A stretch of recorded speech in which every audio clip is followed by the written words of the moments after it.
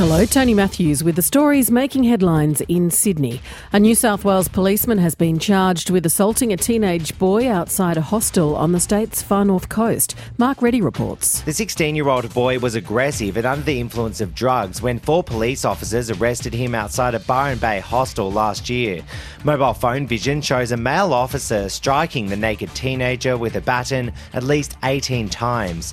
An independent inquiry found he used excessive and unreasonable force. Today, the male officer was charged with common assault. The ABC understands he's still employed with the force. He's due to face Byron Bay local court in December. The solicitor representing a 16-year-old girl who was strip-searched at a New South Wales music festival says people would be shocked by the evidence given at an inquiry.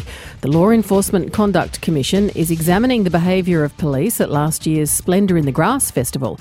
Lawyer Tracy Randall says her client was strip-searched without any adult support, and she hopes the frightening experience will lead to changes in police protocols at future events. I think that some of the officers really weren't aware of the sort of impact that process would have on a young woman.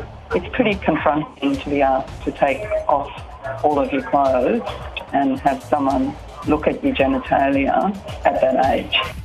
The state government is offering a free trial of solar panels to low-income households in 5 New South Wales regions. But as Emma Simpkin reports, the potential savings may not be quite as they seem. The member for Terrigal on the state's Central Coast, Adam Crouch, was thrilled to announce the initiative. This will be to install up to $4,000 worth of solar panels, which could save them up to $300 a year. But to qualify, residents must own their own home and currently receive the low-income household rebate. That rebate currently pays residents around $300 a year. And to take the government up on its offer of free solar panels, they will need to opt out of that rebate scheme for 10 years. On those figures, residents will have solar panels, but financially be no better off. For more details on those stories, go to ABC News Online.